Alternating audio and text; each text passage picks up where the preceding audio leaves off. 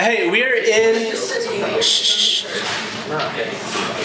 in Revelation chapters 2 and 3. I'm not going to read the whole thing, so I encourage y'all, read it at home if and when you get a chance. But y'all can turn there just to kind of reference, kind of skim over that. I want to open in Jethro fashion with a story. My wife, she worked here for a couple years. Her name was Cherokee. She used to work for a cable company, which shall not be named because of the podcast.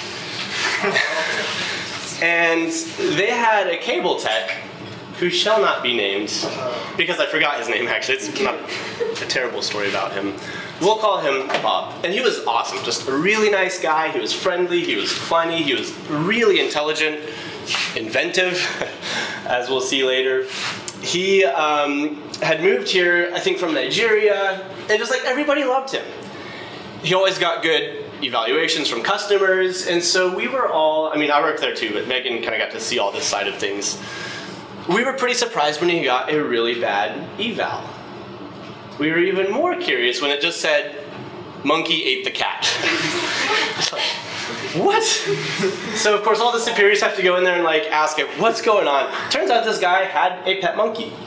And it's not clear where he acquired the pet monkey, but this guy had trained his pet monkey to go and run cables, which if you've ever worked any kind of job, we have to go in attics, that is hot and nasty and hard work. So he trained his monkey to run cables.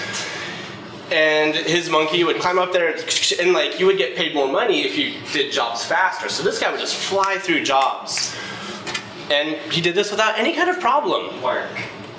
Until his monkey went rogue and assassinated this poor lady's cat. Now, some of y'all might know from comments I've made earlier that I am not a cat person. Some of y'all are crying inside. In my mind, that's an added bonus. You get your cable installed, you get some pest control, but this lady was not too thrilled about her cat being murdered by this guy's monkey. So unfortunately the monkey had to, not join any more jobs, but the guy was fine. He was an awesome guy, really cool guy. Everybody loved him and still loved him despite his monkey's checkered past. Why am I telling you this story? Number one, it's just interesting. I've never known someone who's trained a monkey to do anything, especially anything that cool. But we're talking about evals today, not your Thursday evals. Not even praise sandwiches. Do we still do praise sandwiches? Do we? Do you guys know what that is? Do we? Are we supposed? I don't know. If anyone was here, Tron might remember this. Maybe. We used to do physical, written evals. And so on Wednesday, you would sit down with your person and tell them to their face whether they were good or bad. And then Friday, you'd sit down and say, here's how you got better, here's how you got worse. We don't do that anymore. We're not talking about work evals, we're not talking about Camp Thurman evals, we're talking about a spiritual evaluation. And this is what Jesus sends to the 7 churches in Asia Minor. There's 7 churches. Y'all can read through those on your own time. Again, I encourage y'all to do that. But what you start to notice is these 7 messages or letters, whatever you call them, all have a pretty consistent format. What's also interesting is these 7 letters were sent to all of the churches. So if I'm living in Ephesus, I can read what happened in Laodicea. If I'm in Pergamum, I can read everything that Smyrna is doing right or wrong. So imagine if we did evals at camp, and it's Friday, and they call you up on Zion, and they just evaluate you in front of all the staff. Hey, here's what they're doing good and bad. Imagine if they evaluate you and keep it down in camp records for everybody for years and years to read whether or not you did a good job that week. That's kind of what's happening here. They're just saying, Jesus is saying, hey, here's what you're doing right, here's what you're doing wrong. This is not just for them, it's for all of God's people throughout eternity to hear these evaluations and try to understand better what it looks like to be faithful. Every letter starts out, it says, to the angel at the church of Ephesus or Smyrna, Pergamum, wherever they are. And y'all probably want to know, wait, what's the angel of that church? Scholars want to know that too. Nobody knows for sure. It could be a guardian angel. It could be a bishop or an elder, an authoritative person that they just call an angel because tons of stuff in Revelation is sort of figurative. It could be messenger, right? So the word for angel literally just means messenger. And so like angels are messengers from God to people. So it could just be the person who's carrying the messages to these churches. It could be like a heavenly counterpart to earthly things. It could be like, there's so many options. I tend to think it's probably a bishop or a ruler, someone who's kind of in charge of that area. It could also just be kind of the general spirit of the church, like just calling that angel figuratively. We don't know for sure. That's just another example of like a smaller detail. It really doesn't change the actual meaning of the text. The whole point is that Jesus is speaking to his people and to their angel, whatever that means. The second thing that every letter has is a description of Jesus based on what we saw in chapter 1. There's some exceptions, but for the most part, it's based on chapter 1. So it's, hey, here's what the one who has, burning eyes that, are like flames of fire. Here's the one speaking to you who has feet like burnished bronze. Here's the one who holds the 7 stars in his right hand. And so it's drawing from that imagery of Christ as sovereign, as authoritative, speaking to his people. The other thing you might miss is it says, thus says, or these are the words of Jesus Christ. In the Old Testament, that's a formula that we see throughout all the prophets, and they say, thus says the Lord. And so once again, this is taking Jesus and it's putting him on the same level as the God of Israel. It's saying, Jesus is Yahweh. This is the one true God speaking to you. This is the Son of God. He has the right to speak authoritatively in your life. He has the right to speak encouragement into your life. He is the one true God. And so he's speaking to you guys. He's speaking truth into your life. So it starts with the angel. It says, thus says Jesus Christ. Something else, every single, like the actual content of these messages starts out with the phrase, I know. So this is Jesus speaking. He says, I know. He says, I know your works. He says, I know where you live, which sounds like a threat to us. But in that context, he's saying, I know about the city that you're living in. I know it's hard to be a Christian where you are. I know your context. I know what's going on in your surrounding area. He says, I get it. He says, I know your suffering. I know your poverty. Right? So it just starts out with Jesus saying, I get it. All of these messages are kind of contextually based. In other words, they're written to these churches and there's stuff going on in their history or their culture. So, for example, Pergamum, the Christians there were being tempted with idol worship. So they would be invited to these parties. They would be tempted to eat food that had been sacrificed to idols. Like, that's probably not a temptation that you guys face, but they were saying, hey, if I'm going to fit in, I need to worship these false gods. And part of that is these wild, sexually sinful parties, and part of that is eating food that's been sacrificed to these gods. And so Jesus says, hey, I promise you, hang in there, be faithful. If you're faithful to me, I will give you manna from heaven, and I will give you a white stone with your name written on it. And to us, we're like, I have no idea what that means. But what was manna in the Old Testament? Does anybody remember? What is it? It meant, what is it? Yes. Oh, did you ask what is it? Yeah, well, what is it? But how did that fit into the story of the Old Testament? Israel's wandering through the wilderness, and God says, hey, trust me, I'll provide food for you. Here's this stuff called manna. What is it? That's the point. That's the joke. But eat it, and you'll be nourished. And so Jesus is contrasting that with, hey, here's food sacrificed to these pagan gods. Don't eat that. I promise I will sustain you with manna from heaven. What's the white stone with their names written on it? It says a new name written on it, I think. Nobody knows for sure. There's lots of scholarly opinions. I think the strongest guess is that back in Greco-Roman times, you could get invited to a banquet, to a party, and they would give you a white stone with your name on it, and that was like your admissions ticket. And so again, Jesus is saying, hey, resist the urge to blend in with this pagan culture. Don't go to their parties. Don't eat food sacrificed to their gods. Don't participate in all the worship of the emperor. Trust me, and I'll give you a white stone with a new name written on it. We're not totally sure what that means, but I think it's a sign of intimacy with the Lord. What are we invited to? Towards the end of Revelation, there's this wedding banquet between the Lamb, which is Jesus Christ, and the church. And so Jesus is saying, hang in there, be faithful, and you are going to get this invitation to the greatest party in the entire world that has ever known or seen, which is the celebration of Christ's love for his people. So these things are just kind of situated. We don't really get it because we live in America in the 21st century. The Church of Sardis, maybe y'all know this if you're history buffs, but they had this really strong fortified city, but they were destroyed by sneak attacks at least twice in their history, which what a terrible thing to be known for, right? Oh yeah, you're from the city that keeps getting whooped at night. But when Jesus is talking to them, he says, wake up, which is a way of saying, pay attention, don't let your guard down, strengthen yourselves, be fortified. And so they're sitting there knowing their cultural history, and they're like, oh yeah, that did happen. And so Jesus is comparing their spiritual life to something tragic that happened in their city's history. We also see in that same message to Sardis, there's this thing that a lot of Christians maybe talk about, the book of life. And Jesus says, hey, to the faithful ones, I'm not going to blot your name out of the book of life. And we're like, man, what in the world does that mean? Well, this is a city where there was a strong Jewish population, and lots of the Jewish population didn't believe in Jesus. And so they would kick Christians out of the synagogue, right? And so if you're at the synagogue, there's actually a registry with all the names of people who belong there. And if you got kicked out, they would blot your name out of the list of people who were welcomed in the synagogue. And that was a big deal because the Jewish religion was recognized by the Roman government, Christianity was not. And so if you got kicked out of the synagogue, you were really vulnerable to persecution from the government. And so again, Jesus is saying, hey, if you get kicked out of the synagogue, if you're persecuted by the government, I promise you, it's going to be worth it. I will not blot your name out of the book of eternal life. And Jesus even says, I will acknowledge your name before my Father.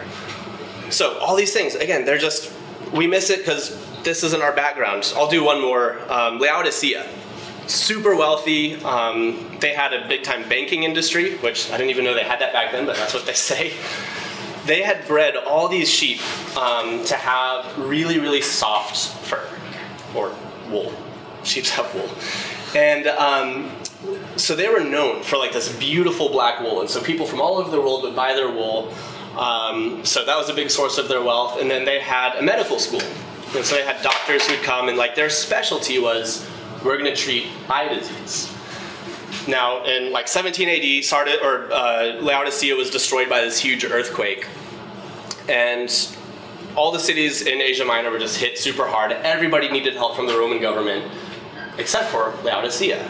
They were so wealthy, they were able to pull themselves up by their own bootstraps. And so they were a really proud city. They were very successful. They were very wealthy. The one thing that they had not great was their water sucked. It was like Pantego water, but even worse. It was lukewarm, right? So it was lukewarm, and it had all these minerals in it. It had limestone, so it was just really gross to drink. But they're wealthy, and they can solve all their problems, right? So if you want hot water for baths or for medicine, you pipe that in from the north. And so they had this huge channel piping in water from the Hierapolis. And then down south, they had these big old snow-capped mountains a few miles down south, and so they'd pipe in fresh, cold drinking water from the south. You guys have maybe heard Jesus say, hey, you guys are lukewarm. Have y'all heard of lukewarm Christianity? He says, I will spit you out of my mouth. Y'all are just lukewarm. Sometimes we think of that and we think, oh, lukewarm must mean that they're average, right? They're not great Christians, they're not bad Christians, they're just lukewarm. That's not what that means. Right? Jesus is saying if you're cold, you're valuable because you're drinking water. If you're hot, you're valuable for baths and medicinal purposes. But if you're lukewarm, you're just worthless. And so Jesus isn't saying, well, you're too average. He's saying, you're worthless. You are relying on your own strength. You're not trusting in me, right? You think that you're wealthy, but Jesus says you are poor, you're pitiful, you're blind, and you're naked. So Jesus is going after every single thing that this city holds for its own confidence, right?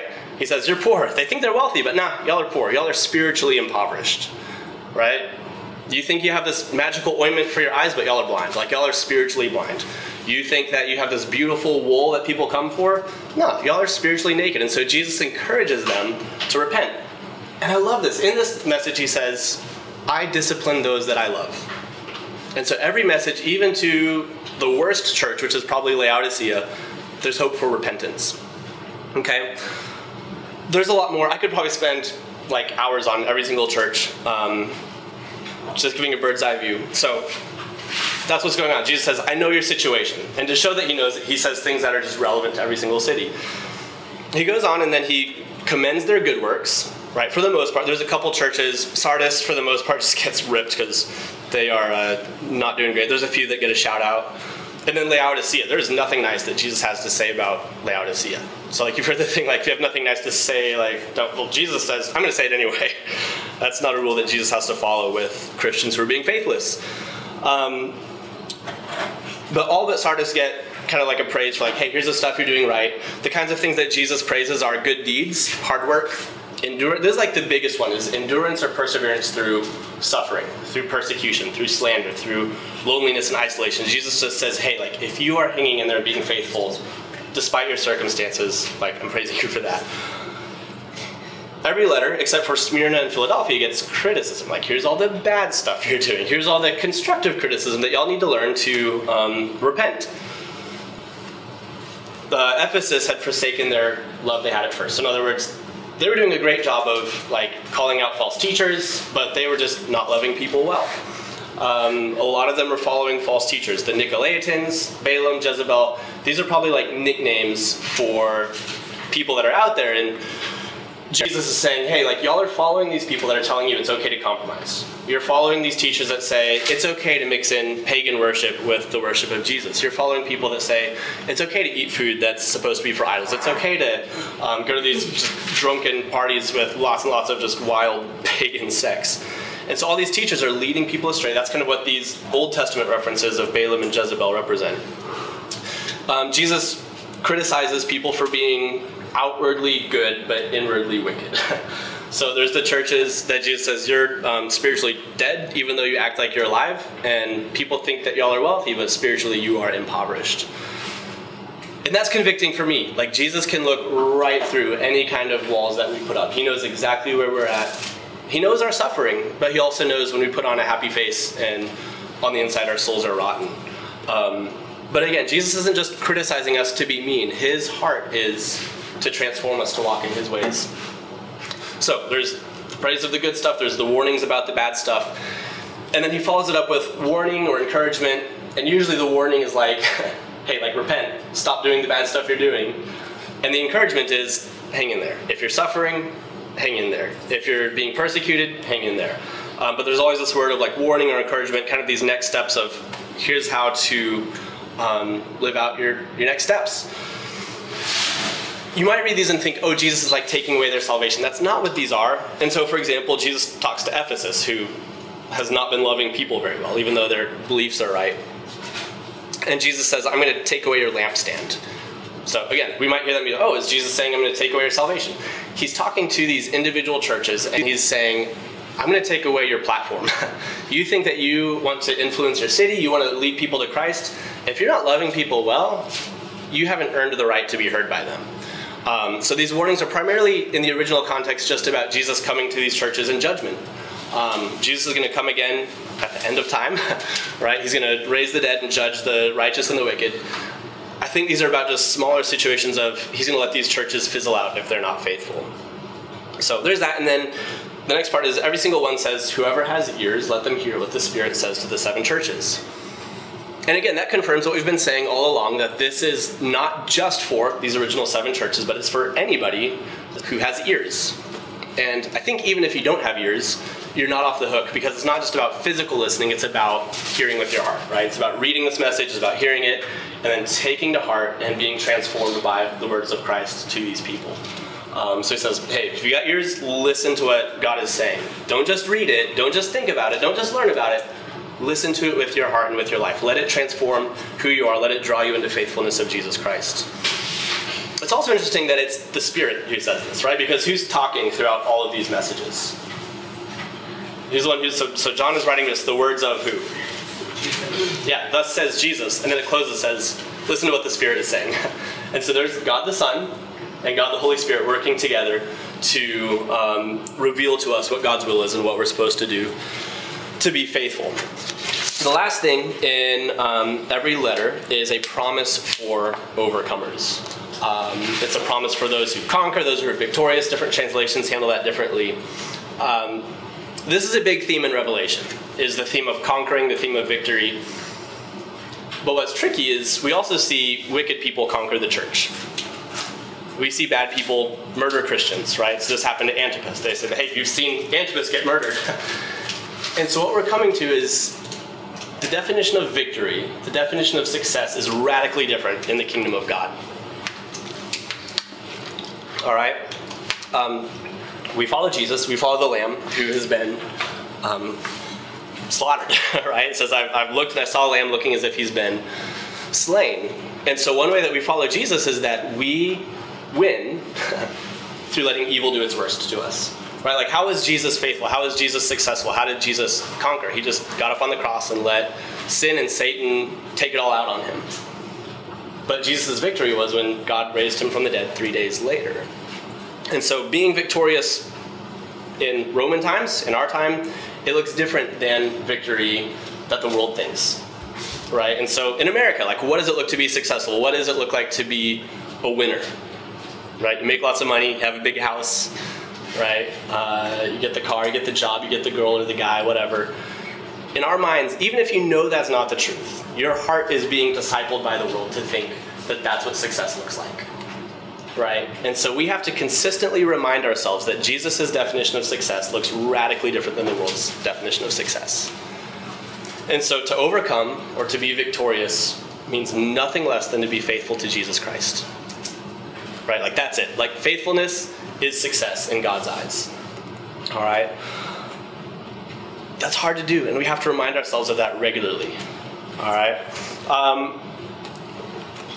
Sozo's over there looking threateningly at me. All right. What you'll see in these is you'll see all these promises to people who are victorious. That's how these letters all kind of end out. It's probably a promise about eternal life, but I don't want y'all to walk away thinking that we earn eternal life by being faithful. Right? And so there's all these like beautiful promises. It's not just like, hey, do this and you'll get to go to heaven. Wow, hate to see it. All right, I'm gonna finish this because I'm almost done. All right, don't read this as, hey, just be a good person, just work hard, be faithful, you'll go to heaven. Our faithfulness is a result of saving faith, right? We are saved by faith through God's grace and by nothing else. Being faithful is an end result of the Holy Spirit working in our heart through our faith in Christ. I think it's beautiful. This isn't just like, hey, you'll go to heaven someday. The promises are vivid and beautiful and specific. It's you're going to eat from the tree of life. You're going to have fellowship with God for eternity. You're going to sit on the throne with Christ. What does that mean? We're going to share in his victory and rule the nations. These are just incredible promises that are so much richer than we'll go to heaven someday and be these souls floating on clouds. That's not the biblical picture of eternal life, and we'll get into that more down the road. I'm going to close out just with kind of a few themes that this sort of pulls out, and then we will eat dinner.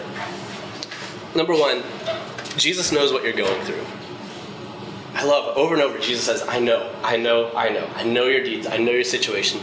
Whatever suffering you're facing, whatever struggles, whatever sin, whatever temptation, whatever just wildly complex, just all these issues coming together, Jesus knows exactly where you're at. That's encouraging, right? So Jesus knows where you're at. There's this author that I read, his name is David Powlison, and he says something like this. He says, Jesus never ministers by rote. In other words, Jesus doesn't have just a cookie cutter approach and just come to you and say, here it is. He comes to you exactly where you are, and he walks with you through your suffering, he walks with you through your grief, he walks with you through your temptations. So that's number one. Jesus knows exactly what you're going through. Number two, Jesus loves us too much to allow us to live as half-hearted Christians. All right, Jesus loves us too much to allow us to live as half-hearted Christians. Constantly we see the theme, repent. Repent. Remember where you used to be spiritually. Remember the Lord's faithfulness. Hold tightly to the gospel. Jesus loves us too much to allow us just to continue walking in wickedness. And so he comes to us and he tells us hard truths. Right? We have hard truths from Jesus in Scripture. Right? If you read Scripture, James says it's like a mirror. You hold it up and you just see your life. You see a reflection of what God's called you to be, and you see the ways that you fall short. And that's a good thing. I said this at the start of the summer, but if you want to see revival in your life and in our community, like the first place you start is with the holiness of God, and that draws you to your sin. Because no revival starts without a reckoning of sin in our own lives. And that's beautiful. Like there's something so encouraging about letting Jesus through the Holy Spirit just come into your heart and just tell you, here's the spaces of brokenness. Here's where you're wandering astray. Here's where you're compromising. Here's where you need to repent. And there's nothing better than walking with Jesus and having a good understanding of God's holiness, and our repentance in that is the most loving thing that Jesus can give you. Last thing is that Jesus sees and rewards your faithfulness. And faithfulness looks different For everybody, you're all facing different circumstances, you're all facing different temptations, different trials. Faithfulness might look like you're walking through suffering right now. And being faithful to Jesus means you say, Lord, I don't know why you're letting this happen, but I trust you. Faithfulness might mean that you're walking with friends who are not walking with Jesus, and you need to say no to some things. It might mean it's time to share the gospel with them. All right, being faithful to Jesus means giving things up if you have to compromise to get them. It means letting Jesus reorient your entire vision for what the good life looks like, what success looks like. Being faithful means letting Jesus determine what your hopes and your dreams and your goals are, even if that means letting other good dreams die. So, I'm not going to make y'all do like a self-evaluation, but I want y'all to think about this, right? If you've played sports, you've been evaluated, right? Like your coaches say, hey, work on this. Hey, we're watching film, you did this wrong in the game, do better next time. Everybody who's worked at Camp Thurman has been evaluated. If you're in choir or music, your coaches evaluate you. But when's the last time you've had someone just come up to you and like speak into your life on a spiritual level and say, hey, this is what I see in your walk with the Lord right now. Here's the good stuff. Like, it's good to encourage people in the stuff that they're doing right as they walk with Jesus. But how often do we do this for our friends? How often do we ask our friends to say, hey, where am I, what do I need to do better on? Where do I need to be more faithful to Jesus? Where am I wandering astray? Those are the kinds of things that will change your life. So open yourself up to these hard truths from Jesus, number one, first and foremost, through his word. But then also have friends and mentors and accountability partners come into your life and tell you the hard truths, because it kind of sucks to hear it at the time, but that's what Jesus calls us towards, is growing in godliness and faithfulness to him. So hey, that's all I've got. We will eat dinner. If y'all have any questions, I know there's a lot in this section, in this chapter. If anything wasn't clear, y'all have the QR code or the link through Slack, so you can send in some questions. I'm going to pray and bless the food, and then we can dish up and eat and fellowship. Lord, we love you. Thanks for your word. Thank you for the truth of the gospel that tells us hard things, that wakes us up to just the dark spaces of our hearts that need the light of your Son to illuminate. Thank you for the hope of the gospel that reminds us that whatever we're suffering isn't forever, but that you have overthrown sin and evil and brokenness, and you're going to make all things new, that everything sad will become untrue one day. Help us, whether we're walking through sin or suffering or both, whatever we're going through, just help us to be faithful. Help us to be the kind of community that draws each other towards faithfulness in your Son. We love you so much. Amen.